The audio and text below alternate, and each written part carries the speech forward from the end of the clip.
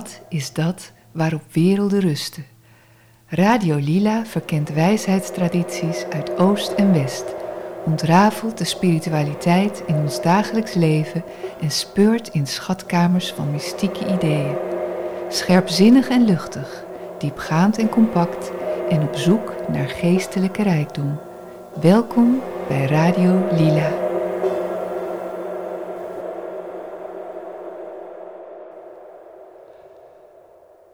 Vandaag hebben we weer Magda van der Ende in de uitzending. Zij gaat ons nog meer diepgang verlenen over de Kabbala.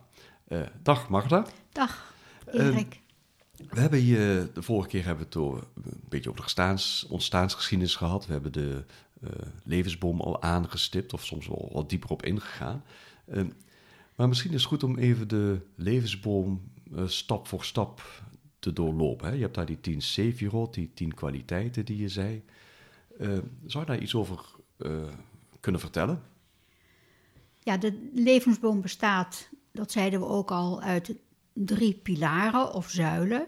1 middenpilaar en 1 aan de rechterkant en 1 aan de linkerkant. De middenpilaar die staat voor puur bewustzijn.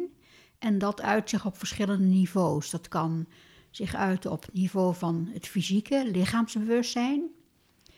En in de vorm van psychisch bewustzijn. Dus emoties, gedachten, gevoelens.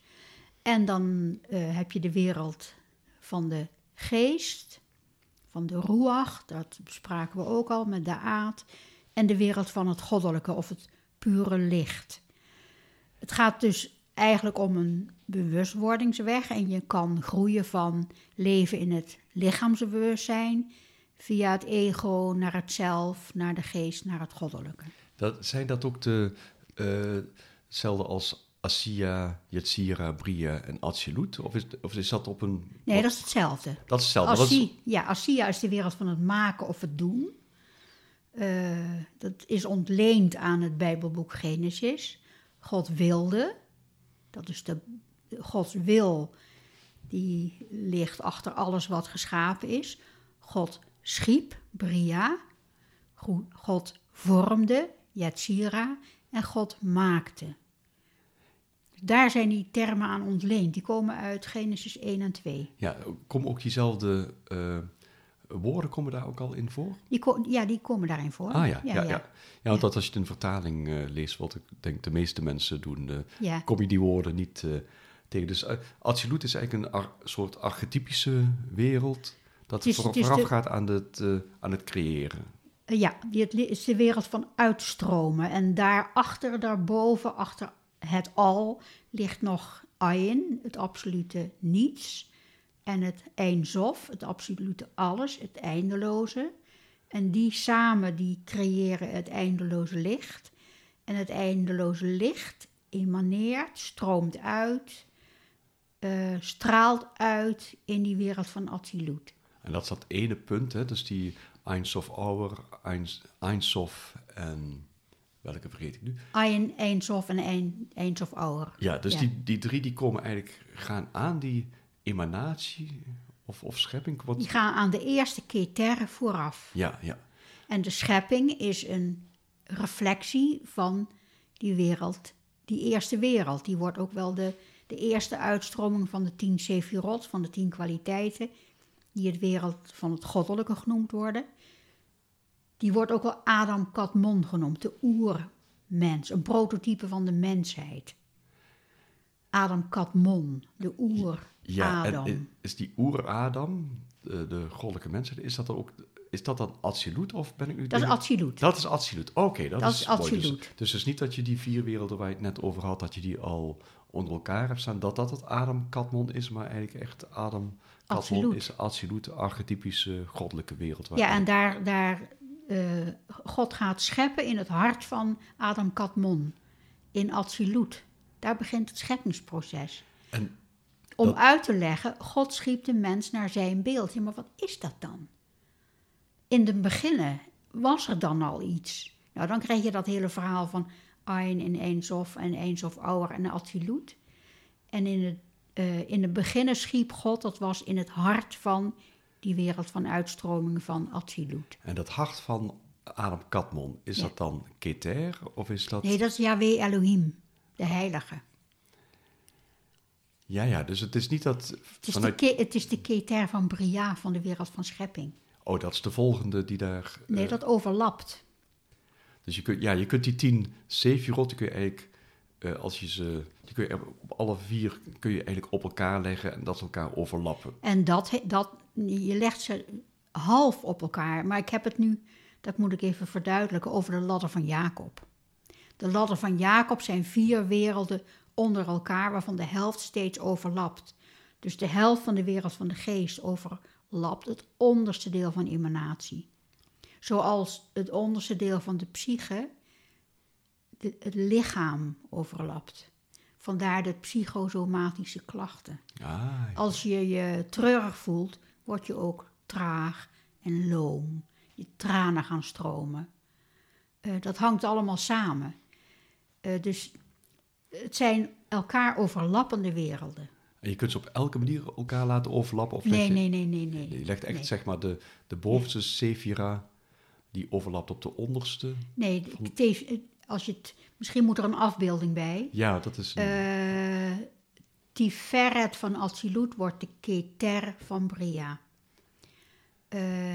En zo door. Ja. Nou, dat is denk ik nu heel goed om je noemt de 6e Sefira, Tiferet, om misschien ze even allemaal te doorlopen van boven naar beneden, of van beneden naar boven. Ik weet niet wat je voorkeur heeft. Ik doe nu maar van beneden naar boven, omdat die voor de meeste mensen duidelijk zijn. En als je het al over Keter en Chochma Bina hebt, dat is iets dieper, iets verder, lijkt zweverig, is het absoluut niet. Maar goed, Malkut. Ja, sorry dat je ontbreekt, maar zweverig is eigenlijk vaak, geeft alleen maar aan dat het nog boven je eigen beleving zit. Hè? Dus van degene die dat woord zweverig gebruikt. Ja, precies. Maar Malkut. Ja. Malkut, dat betekent koninkrijk, dat is het domein van de materie, van het fysieke. Van de uiteindelijke vorm die de impuls uit die andere werelden, Atsilut en Bria, krijgt. Dus er wordt even weer van boven naar beneden. Je wil iets. Je hebt een idee, ik wil iets schrijven. Je hebt een impuls om te gaan schrijven. In Bria krijg je een idee wat het gaat worden. In Yetzira krijgt het vorm. En in Asiya, in de wereld van de fysieke, heb je het boek in handen. Ja. Daar is het gedrukt. Dus voordat iets in drukvorm verschenen is, ben je al die processen al gegaan. Ja, je creëert eerst, vervolgens vorm je het boek en dan bestaat het boek. Dan wordt het gedrukt. Ja. En elke keer moet je door al die stappen om dat proces te gaan. Het boek moet gedrukt worden, maar hoe? Welke letter, welk papier, welke voorkant? Komt er een register bij, ja of nee? Aan wie draag ik het op? Nou, noem maar op. En dan ben je echt nu met de materie bezig. En dat is echt, dat is Malkut. En op het laagste, niet het laagste niveau dat het geen waarde heeft, maar zeg maar het meest fysieke, stoffelijke niveau van Asiya, zijn we beneden op de levensboom in Malkut. Dan heb je het boek in handen. Dan heb je het boek in handen. Dan rolt het van de drukpers. Ja, en nu gaan we dus die ladder van Jacob. Ja, en Jesod, lichaamsbewustzijn, heel veel in onze christelijke cultuur is het lichaam heel erg verwaarloosd, geminacht eigenlijk. Heeft niet genoeg aandacht gekregen. Maar lichaamsbewustzijn is heel belangrijk, want daar oriënteer je je mee in het leven. Je ziet een enge hond, je ziet een lieve hond, nou dan reageer je anders. Ja. Yesod, dat ligt de tweede van beneden, dat betekent fundament en dat is het fundament van psychisch bewustzijn. Dat is dus een enorme sprong van lichaamsbewustzijn naar psychisch bewustzijn, want in Yesod ga je zeggen, ik ben. Of ik ben Magda. En je groeit in een bepaalde cultuur op, je krijgt voorbeelden, je socialiseert, je past je aan in een bepaalde cultuur. En dat is al vanaf het moment dat je in de moederschoot bent. Dat je het collectieve bewustzijn doorkrijgt en dat doorcijpelt in je bewustzijn. Dan gaan Jesselt is ook de plek van het ego, van de verschillende rollen die je aanneemt in het leven. Jij bent nou de interviewer en ik gesprekspartner. Net was ik reiziger bij de NS. Vanmorgen was ik partner die samen ontbeet. Ja. Nou, zo. En alle verschillende functies. Ik ben ook een tuinvrouw. En dan word ik aangesproken op veel werk. Hè? En dan zeg ik, nee, ik ben aan het genieten. Nou, HOT, dat is het derde sefira van beneden af. Dat staat voor alles wat communicatie is en informatie. Mercurius wordt erop geplaatst. Dus alles wat doorgegeven wordt. In een samenleving zijn dat bijvoorbeeld de ambtenaren. Die dingen ontvangen en besluiten of ze doorgeven of niet. Dus je zei net, Jesselt heeft dan Mercurius, heeft HOT ook een... HOT heeft Mercurius, Jesselt heeft de maan en Malkoet de aarde. Oké. Dus vandaar de aarde. We zitten echt op dat aardse niveau, het stoffelijke waarop we werken, waarop we zijn. HOT is dus informatie, communicatie van een gesprek tot het lezen van een boek, tot de wetenschap, tot de technologie, tot het treinenstelsel. Eigenlijk ook alles waar Mercurius vaak voor staat. Ja, precies. Nou, de volgende ben ik... En daar tegenover ligt Venus, aantrekken en afstoten, instincten, seksualiteit, doorgaande ritmes. Bijvoorbeeld van seizoen naar seizoen, generatie na generatie. Het ritme in je dag, het ritme van je hartslag. Alles wat ritmisch is en herhalende cycli, dat is Venus ofwel Netzach. Ja, en zij ligt... rechts tegenover HOT. En met HOT en Netzach communiceren we in het dagelijks leven heel veel. Je loopt op de markt en je ziet iets en je wil het hebben. Of je wil het niet hebben. Aantrekken en afstoten. Ja, en dus, HOT is, je kan het wel willen hebben, maar je hebt op het ogenblik geen geld. Ja, het is begeerte en Mercurius staat ook vaak voor geld. Hè? Dus volgens mij is het ook de god van de dieven. Geld gaat van de ene hand naar de andere, dus je communiceert. Het is ook de god van de dief als iets achterover gedrukt wordt. Ja. Of als de ambtenaren de informatie niet doorgeven. Ja. Dat is hetzelfde. Ja. Informatie stelen. Of iets, een boek van een ander gebruiken, plagiaat. Ja, is dat ook de reden dat Mercurius op de linkerpilaar staat? Of heeft dat niet zoveel met elkaar te maken? Linkerpilaar is de pilaar van de vormkracht. De rechterpilaar is de pilaar van de expansieve, ongebreidelde, uitgaande energie. En de linkerpilaar is die van de vormkracht. Ja, en HOT zit erg in die vormkant. Dus dat...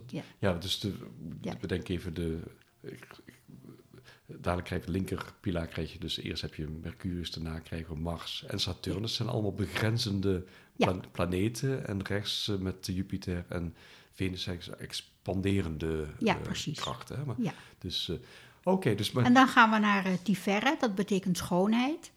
En dat staat in de wereld van hoe wij leven voor het zelf.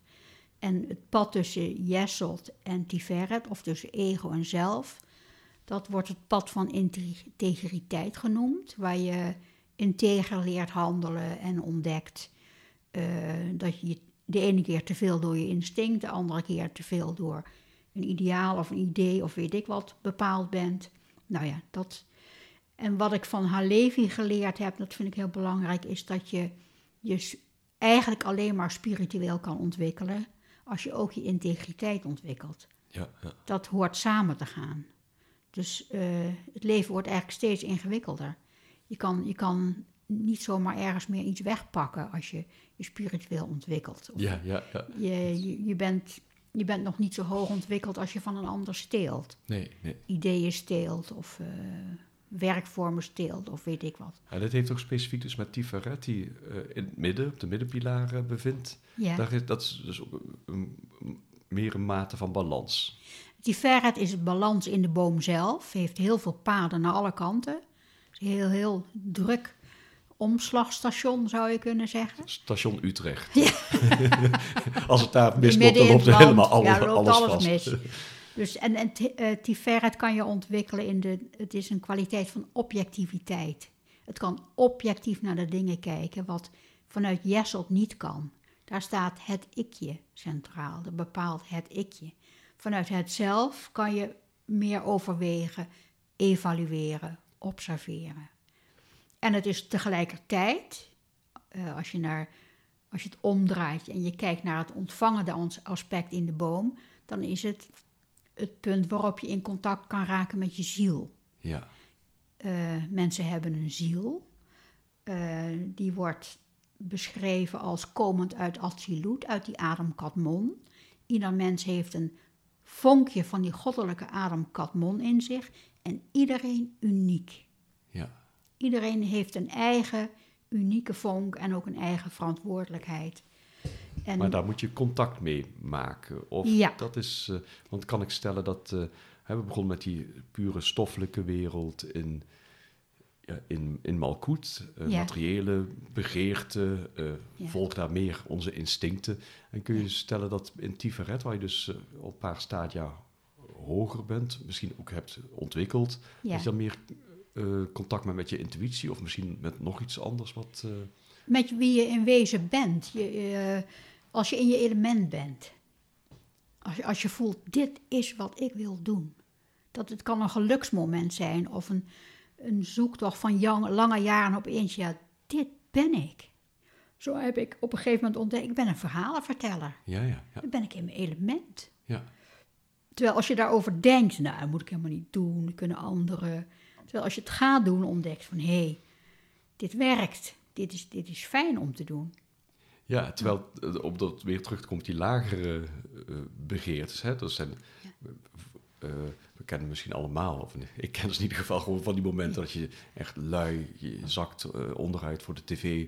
Ja. En dat is dan op dat moment ook wie je bent. Hè? Dus maar dan heb je eigenlijk raak je je contact kwijt met een meer ideëlere wereld. Of... Nou, je hoeft dat contact niet kwijt te raken. Je kan, lager vind ik ook niet zo'n juiste aanduiding. Het is het meer het dagelijks bewustzijn en het ruime bewustzijn. Ja. En als je hebt het dagelijks bewustzijn nodig om in deze wereld te kunnen functioneren. Je moet niet naar de kruidenier gaan en iets gaan delen over je zielenleven. Dat doe je niet. Je wilt gewoon een pondje zout of boter of weet ik wat. Ja. Dus het dagelijks leven, het dagelijks bewustzijn is van groot belang. Ja, dus de niveaus niet door elkaar halen. In feite. Nee, precies. Dat kan me voorstellen dat op die manier dus die levensboom ook echt inzicht geeft over je dagelijkse handelen. Ja, en als je moe bent, dan moet je gewoon even lui kunnen zijn. Ja. Dat is zeker. Dat is na Tiferet. Tiferet is dus de toegang tot de ruimte van de ziel, zou je kunnen zeggen. En aan de linkerkant van de boom, in de vormkrachtboom, heb je Gevura. Betekent strengheid, onderscheidingsvermogen. Vooral het vermogen om grenzen te kunnen trekken. Tot hier en niet verder. Dit heb ik lang genoeg gedaan. Ik ben naar niets anders toe. En daartegenover, dat is Mars. Daar hadden we het al over. Ja. Daartegenover ligt Geset, daar wordt Jupiter op geplaatst. En dat is de uitgaande, loyale, de Jiddische mama, zou je kunnen zeggen. Altijd klaarstaan met eten, gastvrijheid aanbieden. Maar daar kan je ook te ver in gaan. Dat kan een last worden. Ja. En een moeder die alsmaar liefde zegt te zijn, die kan verstikken. En dan helpt wat er tegenover ligt, Gevura, die helpt om dat in te perken. Ja. Dus wat steeds terugkomt is het vinden van een balans tussen die twee pilaren, tussen die twee zuilen. Dat in ieder geval. De een vult de ander aan. We leven in die polariteit. Ja, je kunt niet het ene... Je kunt zelfs niet zeggen dat je in de middenpilaar kunt functioneren alleen. Ja, af en toe heb je een moment in de middenpilaar. Maar het is onmogelijk om een ladder te beklimmen zonder die zijposten. Ja. Dan is er geen verbinding. Ja, je kan niet in het midden zonder die zijposten omhoog. Dus je gaat steeds links, rechts. Ja, dat is een heel duidelijk beeld wel, zonder die zijpaden, dat je niet kunt klimmen. Ja. Je kan niet klimmen dan. Nee. En sommige mensen willen heel graag heel snel die middenpilaar. Maar wat ik wel heel sterk zelf ervaren heb, elke keer als je iets nieuws ontdekt of weet of denkt te weten, dan wil dat gerealiseerd worden. Dat wil naar Malkut. Ja. Dat wil zich manifesteren. Dus het is niet alleen maar een idee, het wil gerealiseerd worden. Ja, Het wil zichtbaar worden. Ja, daarom is het ook niet goed om te spreken van lagere wereld. Hè? Dus, Nee. Want als het er niet is, gemanifesteerd is, dan is het er überhaupt niet. Dan kun je niet spreken over hoger of lager zelfs. Nee. Ja. En vanaf Tiferet begint dan het ruime bewustzijn. En de driehoek van Gesed, Gevura en Tiferet wordt de ziel genoemd. En die twee, Gesed en Gevura, heten de vleugels van de ziel. Waarmee je beweegt. Ja, Moet ik een beetje meer van dit of meer van dat? Ga ik te ver? Moet ik me inhouden? Moet ik nou zwijgen? Moet ik spreken? Nou, dat soort overwegingen, goed en kwaad, die horen ook bij de ziel, bij je geweten laten spreken. Maar je kunt niet stellen dat een van de pilaren staat voor het goede en de ander voor het Nee, kwaad. nee. Dat leidt tot de vraag, of tot het... elke Sefira heeft een schaduwzijde. Als je te veel, wat ik net zei, in die liefde doorslaat, dan wordt het verstikkend. Als je te veel aan de linkerkant zit, dan word je bijvoorbeeld een trouwe navolger van een traditie, maar er zit geen hart en ziel meer in. Ja. Als je alle boeken over Kabbalah uit je hoofd kent, zit je in hot, maar heb je de wijsheid niet om ermee om te gaan of het toe te passen. Ja. Ja, en dan krijgen we Da'at, het niet-Sefira. Da'at is afgeleid van Yada, kennen, weten en liefhebben. Dus dat is gnosis, diep weten, liefde. En Adam bekende Eva, dat is hetzelfde woord. Adam en Eva hadden seksuele gemeenschap. Die werden één, die hadden een eenheidservaring. Ja, dus in Da'at zit eenheidservaring. Ook. Ja, dus je zit niet in Tiferet, maar eigenlijk alleen in die verborgen Sefira daad. Ja, je kan in contact met je ziel naar dat, bij wijze van spreken, dat moment ontvangen. Ja. En bij de aard wordt Pluto geplaatst. Okay, die heel dus, vluchtig is en elke keer wegschiet en niet te grijpen. Ja, en ook een van de laatst ontdekte planeten. Dus tamelijk verborgen gebleven, ja, precies. zou je kunnen stellen. Ja. En uiteindelijk ook uit ons zonnestelsel geknikkerd door, ik weet niet meer door welke astronoom. Dus, nou, en dan gaan we naar Bina, dat is de linkerkant. Betekent inzicht in de zin van bijvoorbeeld aan het eind van je leven. Oh, heb ik dat daarom allemaal meegemaakt? Nu zie ik de rode draad in mijn leven. Moest ik daarom naar Roemenië? Moest ik daarom zus? Oh. En dat kan dus heel positief zijn, maar het kan ook iemand die vlak voor de dood is en zegt, ach, het is altijd hetzelfde. Ja. Zo'n soort niet bewuste gelatenheid. Ja. Dat kan ook. Maar het is iets wat op latere leeftijd... ik heb nou in mijn hoofd even de fases van het leven en vond dit als voorbeeld. Ja, oké. Nee, ja. Dat, ja. En, maar dat kan ook gedurende een dag zijn, dat je 's avonds denkt, oh, maar daarom dit. Ja, precies. Oh, ja. Oh, daarom kon ik niet verder schrijven, want ik miste dat woord of dat zinnetje. Of ik dacht, het zit in dat boek, moet ik even nakijken.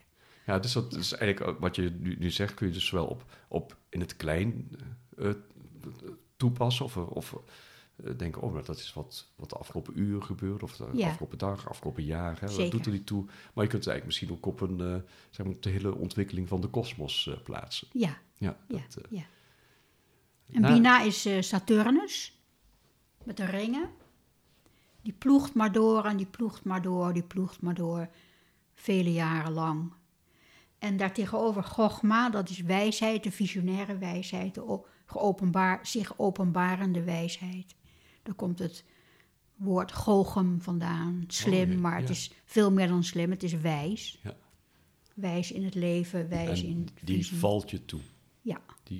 Ja, en daar wordt Uranus op geplaatst. Oké, ja. Dat is spetterend Uranus, dat knalt, dat zet heel veel in beweging of breekt oude structuren op. Komt het eigenlijk dan bij Neptunus uit? Of hebben die... Ja, Keter.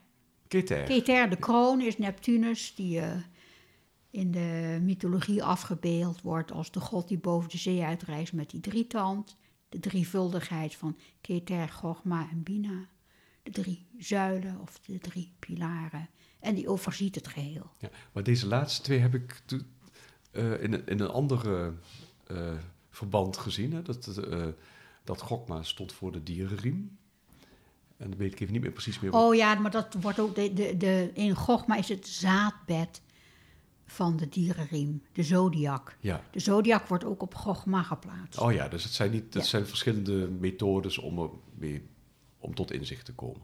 Ja, maar als je het enkelvoudig bekijkt, dan staat Uranus of Chogma, maar het is tegelijkertijd het zaadbed. Chogma is na Keter de tweede en daaruit vloeit alles voort. Ja, want we zijn nu bovenaan op de levensboom gekomen, op Keter. Ja.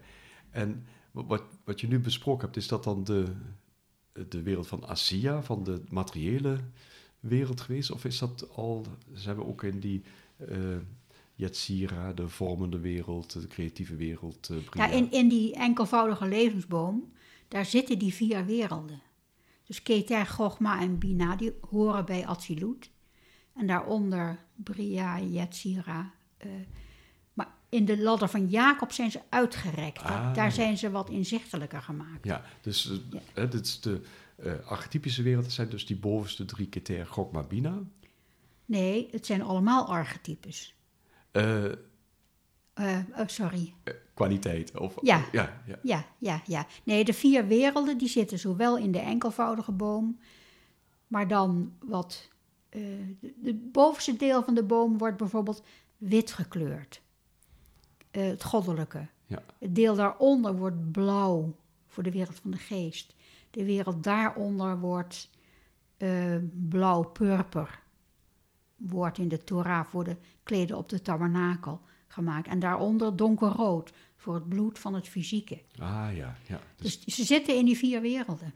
Ja, en kun je ook stellen dat in elke Sephira weer de volledige levensboom aanwezig is? Ja, dus zeker. Alles dat hermetisch principe zo boven, zo beneden, wat in het groot is, dat ook in het klein wordt weerspiegeld. Dus dat het telkens komt dit terug op alle niveaus, wat we net ook in tijdsbeleving hadden. Hè? Dat je dingen over je hele leven kunt terugkijken. Zoals elk mens een weerspiegeling is van die Adam Kadmon, diezelfde kwaliteiten, kan je dat van een gebeurtenis ook zeggen. Ja. Sommige gebeurtenissen herhalen zich. Bijvoorbeeld wat ik beschreef over dat schrijfproces. Dat zijn archetypische processen. En bij iedereen speelt zich dan net een beetje anders af. Maar de fases in het proces zijn hetzelfde. Ja, en dus je hebt eerder gesproken over Halevi, waar je met name veel geleerd hebt. Of die echt tot, volgens mij heb je het gelezen nadat je al heel veel, of heb je hem ontmoet nadat je al veel kabbalistische literatuur tot je genomen had. Ja, ik had eerst een jaar of 4 gelezen over de Kabbala, de wetenschappers. Ja, en pas vanaf dat moment kwam eigenlijk het inzicht. Toen begon het in gaan dalen. Ja. Ik bedoel, het was niet voor niks dat ik 4 jaar gelezen heb. Maar het kon in gaan dalen. Het kon reëel worden in mijn eigen bestaan. In mijn eigen leven. Ja, en zonder die jaren dat je daarin verdiept had het ook niet aan kunnen komen. Nee, waarschijnlijk. Dat is, en ik ben ook een lezer. Ja, en ik gebruik Halevi. Maar met mijn theologische achtergrond gebruik ik ook heel veel Joodse commentaren. Talmud, Midrash. Commentaren uit de 11e eeuw, de 12e, de 18e eeuw. En lees je deze in het Hebreeuws of heb je daar... Nou, mijn Hebreeuws is een beetje overschaduwd door het Hongaars. Want ik heb Hongaars theologie gestudeerd in Roemenië. Hongaarse theologie in Roemenië. Ja, de Transylvanië was vroeger tot de Eerste Wereldoorlog Hongaars. En dus ik heb daar gestudeerd en in het Hongaars. Ja. Maar mijn Hebreeuws is niet zo heel goed, maar ik kan wel checken wat ik lees. Ja. Als ik kan het lezen. Ja, want het Hebreeuws, ook alle letters in het Hebreeuws hebben getalswaarde. Ja, En dat is ook een methode om vanuit getalswaarden tot inzicht te komen. ja. Gematria, notaricon, en je hebt er nog eentje, dus is me even ontschoten. Pas je dat ook toe als je dat... Nee, daar ben ik nooit mee bezig geweest. Een beetje in lijn met Halevi. Het is een hele oude kennis. En die wordt langzamerhand wel weer ontdekt. Maar net zo min als wiskunde mij aansprak op de middelbare school, spreekt dit me ook niet aan. Ja. En er zijn verschillende methodes om de letters op de levensboom te zetten. Dus je moet altijd goed kijken welke methode heb ik. En sommige mensen kunnen er heel veel wijsheid aan ontlenen. En daar kan ik ook van genieten. Maar ik kan het zelf niet. Ja. Dat heeft te maken met mijn hot in mijn horoscoop. Daar zit een conjunctie, dat loopt niet. Die Mercurius die staat niet gunstig, begrepen. Wat dit betreft niet. Nee. Dat is, het is eigenlijk gewoon het is niet een hele ingewikkelde methode. Hè? Het is bij elkaar tellen van relatief kleine getalletjes. Ja, maar weet je, ik zie nogal wat mensen die daarin verdwaald raken. Die komen helemaal, die zeggen, oh, woon je op nummer 30? Nou, dan moet je nog heel wat. Ja, oké. Ja. Dus als het verbonden is, ingebed is in een traditie, dan kan het heel veel opleveren. Maar daar los van, ja. Ja, interessant dat je het zegt, want mijn eerste kennismaking met de Kabbalah was door het boek van Umberto Eco, De Slinger van Foucault. Ja. Heeft hij in 10 delen, die hebben allemaal de namen van de verschillende Sephira. Ja. En daarin komt een man voor die uiteindelijk ook ten gronde gaat, omdat hij zich helemaal in de Kabbalah verliest. En waarschijnlijk ook door gematria allerhande verbanden ziet en daar uiteindelijk ook ziek van wordt en ook sterft. Maar het was voor mij in ieder geval wel een hele mooie aanleiding om met Kabbalah... Nou, de test is voor mij, wat brengt het? Brengt het je naar het licht of brengt het je er vanaf? Ja. Of houdt het je er vanaf? Wat brengt het je in het reële leven? Wat brengt het je aan wat brengt het je als je naar je partner kijkt, als je naar je kinderen kijkt? Dat is een beetje mijn maatstaf. Ja, en dan kan ik me ook voorstellen dat het optellen van getalswaarden, dat niet meteen tot iets hoeft te leiden. Ja. Ja, en een ander. Ik ken iemand die danst de letters van het Hebreeuwse alfabet. Prachtig. Maar dan zit je alweer eigenlijk aan de muziek en de poëzie van die letters. Dat gaat er bij mij dan weer wel in. Ja, wat ik zelf een heel fascinerende combinatie vind, is dat in de getalswaarde van het woord Messia en Nachash, slang en Messias, dat dezelfde getalswaarde heeft. En dat is dan de slang die in de tuin van Eden staat beschreven. En dat daar tussen de slang en de Messias dan die twee uitersten die dan eens iets met elkaar te maken hebben. Dat ze allebei, ik geloof dat getalswaarde 37 is. Dat ze dan... dat kan tot inzicht leiden. Toen ik dat zag, dat geeft wel ineens een heel ander zicht op deze twee uitersten. Ja. Maar dat is niet, net als met alles wat we eigenlijk misschien tot dusver hebben beschreven, zijn allemaal innerlijke ervaringen. Je kunt ze alleen maar zelf beleven. En als ik zeg, slang en Messias, dat zijn dezelfde getalswaarde, dat levert niet automatisch Nee, en er is altijd wel een slang in je of om je heen. En er is altijd een Messias om ons heen. Dat heb ik van Halevi geleerd. Dat was voor mij met mijn christelijke achtergrond een hele bevrijding. Er is altijd Messiasbewustzijn op aarde. Als dat niet zo is, dan krijg je een soort kortsluiting. Dan zit er een gat in de verbinding, de onderlinge verbindingen en de werelden, in bewustzijn. Ja. Dus Jezus was 3 jaar de Messias, maar er is er altijd ergens 1. Ja. En dat kan jij zijn, dat kan ik zijn op een moment van groot bewustzijn, of een ander. Of een Russische vrouw die langs de spoorweg aan het werken is en opeens zo'n ervaring heeft. Ja. Je hebt verteld over Halevi, dus er zijn eigenlijk verschillende methodes, verschillende systemen. Is het werk jij vanuit één speciale methode of heb je, hoe kun je ze naast elkaar gebruiken? Nou, ik gebruik vooral de uitleg van de levensboom zoals Halevi die gebruikt, omdat hij me aanspreekt. Hij is eenvoudig, geen poespas. En dan nog ingewikkeld genoeg om je in de loop van de jaren in te verdiepen. Ik wou net zeggen, hij is eenvoudig, maar de luisteraar... Ja, ik geef er wel mijn eigen kleur aan. Ik aap hem niet na, maar ik gebruik die kennis, of die spreekt me aan... en die vertaal ik dan weer op mijn manier. Ja. Maar ik denk dat het belangrijk is om je te focussen op één bepaalde methode. Ja. En niet, wat er vaak gebeurt, is dat iets mensen niet aanspreekt. En dan veranderen ze de methode of ze gaan aan andere. Waardoor ze misschien niet over een drempel heen gaan waar ze eigenlijk overheen moeten. Ja, spiritueel aan het shoppen zijn. Ja, precies. Maar denk dat je bijna het licht gezien, bij wijze van spreken. En dan voordat je echt, zeg maar, misschien ook wel die afgrond waar je het eerder over had, heen moet... besluit je, ik ga toch even het licht ergens anders zoeken. Ja. En daardoor... Of je gaat denken dat je zelf helemaal het licht bent... en je gaat een soort leermeester uithangen... wat je eigenlijk nog niet bent. Ja,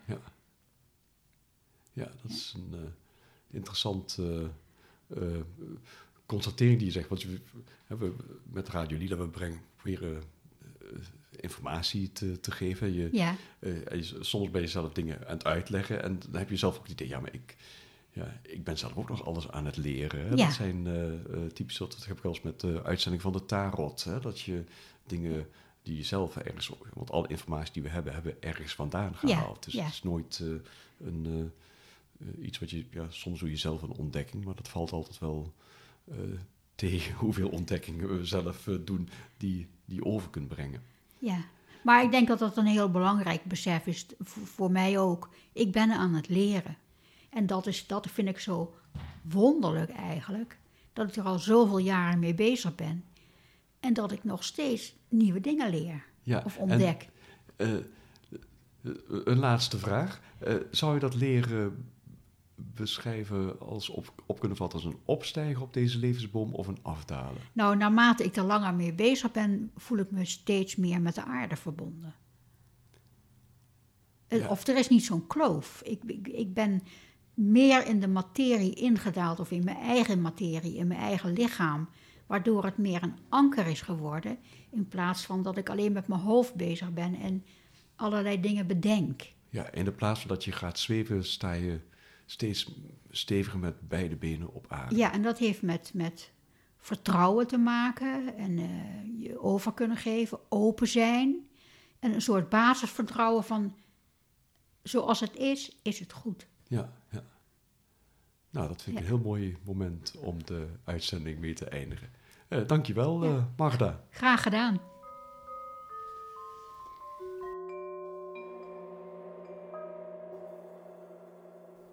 Tijd voor yoga-filosofie. José van der Loop neemt je mee in de diepgaande wijsheid uit de oude Indiase tradities. Het onderwerp van deze yoga-column is zelfonderzoek en de stille kracht van Ramana Maharshi. Bhagavan Ramana Maharshi was een Indiase guru, geboren in een Brahmaanse familie in Zuid-India. Ramana Maharshi is een van de bekendste Advaita Vedanta-leraren die we kennen, zowel in India als daarbuiten. Advaita Vedanta is een non-dualistische stroming waarbij de bekendste filosoof Sri Shankara is. Op 16-jarige leeftijd kwam Ramana Maharshi tijdens een overweldigende ervaring tot het besef dat het werkelijke ik iets blijvends is, dat niet door de dood geraakt kan worden. Dit besef flitste op een bepaald moment als een levende waarheid door hem heen, en vanaf dat moment was hij, zonder dat hij ooit een leraar had gehad, gegrondvest in het zelf, dat niet geboren wordt en ook niet sterft. En ik wil je graag meenemen in zijn verlichtingsverhaal. Nadat zijn vader stierf toen hij 12 was, verhuisde het gezin naar Madurai, een stad in het zuiden van Tamil Nadu. Ergens in 1896, toen hij 16 jaar oud was, had hij een opmerkelijk spiritueel ontwaken. Hij zat in het huis van zijn oom toen de gedachte bij hem opkwam dat hij op het punt stond te sterven. Hij werd bang, maar in plaats van in paniek te raken, ging hij op de grond liggen en begon te analyseren wat er aan de hand was. Hij begon te onderzoeken wat de dood was, wat zou sterven en wat de dood zou overleven. Hij zette spontaan een proces van zelfonderzoek in gang, dat binnen enkele minuten culmineerde in zijn eigen ontwaken. Zelf heeft hij hierover gezegd, en ik citeer uit een van de vele mensen die over hem hebben geschreven, zoals Arthur Osborne, en ik citeer: "Het was vrij plotseling. En dan heb ik het natuurlijk over Ramana Maharshi, ik zat alleen in een kamer op de eerste verdieping van het huis van mijn oom. Ik had zelden een ziekte en op die dag was er ook helemaal niets aan de hand met mijn gezondheid. Maar een plotselinge, gewelddadige angst voor de dood overweldigde me. Er was niets in mijn gezondheidstoestand dat hiertoe aanleiding gaf. En ik heb niet geprobeerd het te verantwoorden of er een reden voor te vinden voor die angst. Ik voelde gewoon, ik ben aan het sterven en begon te denken wat ik moest doen. Het kwam niet bij me op om een arts te raadplegen, vrienden of anderen. Ik vond dat ik het probleem zelf moest oplossen, ter plekke en op dat moment. De schok van de angst voor de dood drong mijn geest binnen. Ik zei geestelijk tegen mijzelf, zonder de woorden echt in te kaderen: nu is de dood gekomen. Wat betekent het? Wat is het dat stervende is? Het lichaam sterft. En ik heb het voorval meteen gedramatiseerd als de dood. Ik lag met mijn ledematen uitgestrekt stijf, alsof de dood was binnengegaan. En ik had een lijk nagebootst om een grotere realiteit te geven aan het onderzoek dat ik ter plekke deed. Ik hield mijn adem in en mijn lippen goed gesloten, zodat geen geluid kon ontsnappen, zodat het woord ik nog enig ander woord kon worden geuit. Nou dan, zei ik tegen mezelf, dit lichaam is dood. Het zal stijf worden en gedragen naar de brandende grond en daar verbrand worden en tot as herleid. Maar ben ik met de dood van dit lichaam dood? Is dit lichaam ik? Het is stil en inert, maar ik voel de volledige kracht van mijn persoonlijkheid en zelfs de stem van het ik in mij. Zo ben ik geest die het lichaam transcendeert. Het lichaam sterft, maar de geest die het overstijgt, kan niet aangeraakt worden door de dood. Dat betekent dat ik de onsterfelijke geest ben. En Ramana Maharshi vervolgt: dit alles was geen saaie gedachte. Het flitste als een levende waarheid die ik direct waarnam, bijna zonder denkproces. Door mij heen. Het was iets heel echts. Het enige echte ding over mijn huidige staat. En alle bewustzijnsactiviteit verbonden met mijn lichaam was gecentreerd op dat ik. Van op dat moment richtte het ik of het zelf gerichte aandacht op het zelf, door een krachtige fascinatie. De angst voor de dood was verdwenen, voor eens en altijd, en absorptie in het zelf bleef ononderbroken vanaf die tijd. Einde citaat. Kort nadat dit plaatsvond, vertrok Ramana Maharshi op weg naar Tiruvannamalai, de stad aan de voet van de heilige heuvel van Arunachala, waar nu zijn ashram gevestigd is. En hij bleef daar voor de rest van zijn leven. Een tijdje nadien zat hij ondergedompeld in goddelijke gelukzaligheid, niet sprekend, nauwelijks eten, en hij veronachtzaamde zijn lichaam. Geleidelijk aan verzamelden zich echter toegewijden rond hem, en voor hen keerde hij terug naar een uiterlijk normaal leven. Velen van hen wilden graag instructies. Ramana Maharshi heeft zichzelf overigens nooit willen presenteren als een guru. Hij wilde ook geen leerlingen aannemen of vaste voorschriften geven over hoe men een spiritueel leven kan leiden. Maar hij was wel beschikbaar voor darshan, het aanschouwen van het goddelijke door zijn toegewijden, en het beantwoorden van vragen over meditatie en yogadisciplines. Maar omdat zijn leerlingen bleven aandringen op instructies, liet Ramana Maharshi zich overhalen en tekende zijn bekende Nanyar in het zand, dat door een leerling op papier werd gezet in een pamflet. Nandiyar betekent wie ben ik? Dat was jarenlang zijn meest verspreide schrijven. En eigenlijk is de belangrijkste betekenis van de titel dat de methode dat een techniek is om antwoord te vinden op wie ben ik. Eerdere edities van het pamflet begonnen met de zin wie ben ik? En de volgende zin gaf het antwoord. Bewustzijn, het zelf, ben ik. Je kunt het pamflet in het Engels downloaden en ik zal de link op de pagina bij deze podcast zetten. Ramana Maharshi stelde dat door zelfonderzoek de vraag wie ben ik het mogelijk is om inzicht te krijgen in de ware aard, namelijk het ikloos gewaarzijn. Het is de denkende geest die het ik-besef creëert. Maar het zuivere bewustzijn, waarin dit ik-besef waargenomen wordt, is de ware aard. Want, zo zegt hij, als je je, zonder de aandacht te laten verslappen, de vraag stelt, wat is de denkende geest? Dan blijkt deze helemaal niet te bestaan. En dit is de directe weg. De specifieke modus waarin het onderzoek gedaan moet worden, wordt helder uiteengezet in Nandiyar. Daarin staat, de geest bestaat uit gedachten. Het ik-denken is het eerste dat in de geest opkomt. Wanneer het onderzoek wie ben ik volhardend wordt nagestreefd, worden alle andere gedachten vernietigd en tenslotte verdwijnt het ik.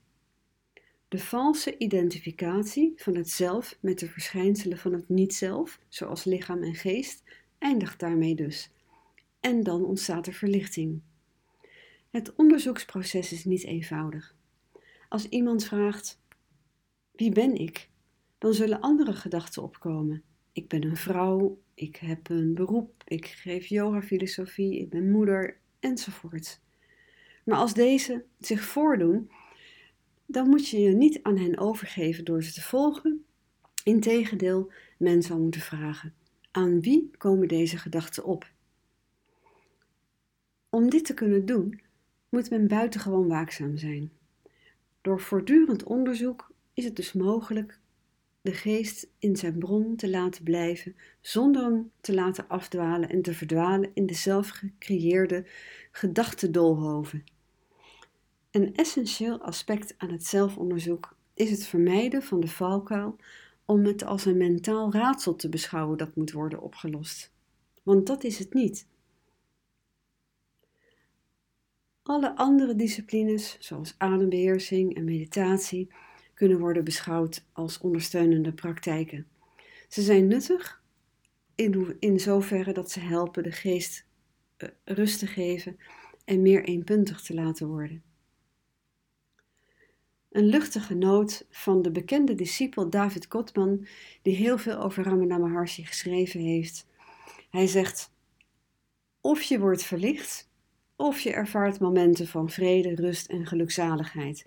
Deze methode dient je altijd. Ramana Maharshi zei overigens zelf altijd dat zijn belangrijkste lering in stilte werd gegeven. En een van zijn directe toegewijde en zelfgerealiseerde vrouw die in de keuken van de ashram werkte, zij beschreef het als volgt. Ze zei, Bhagavans stilzwijgen was eigenlijk zijn directe leer. Hij leerde zelfonderzoek aan degenen die zijn stilzwijgen niet konden begrijpen. Dus zelfonderzoek neemt eigenlijk een ondergeschikte plaats in wat zijn leer betreft. Stilte was de staat van Bhagavan en zijn directe leer was alleen door die stilte. Degenen die het bericht van zijn stilte ontvingen, hadden helemaal geen behoefte om met hen te praten. Laat staan aan zijn instructies. En dit vind ik gewoon wel een mooi slot van deze yoga-column. Ik wil je bedanken voor je aandacht. En ik zal bij deze podcast de nodige verwijzingen plaatsen voor als je geïnteresseerd bent om verder te lezen.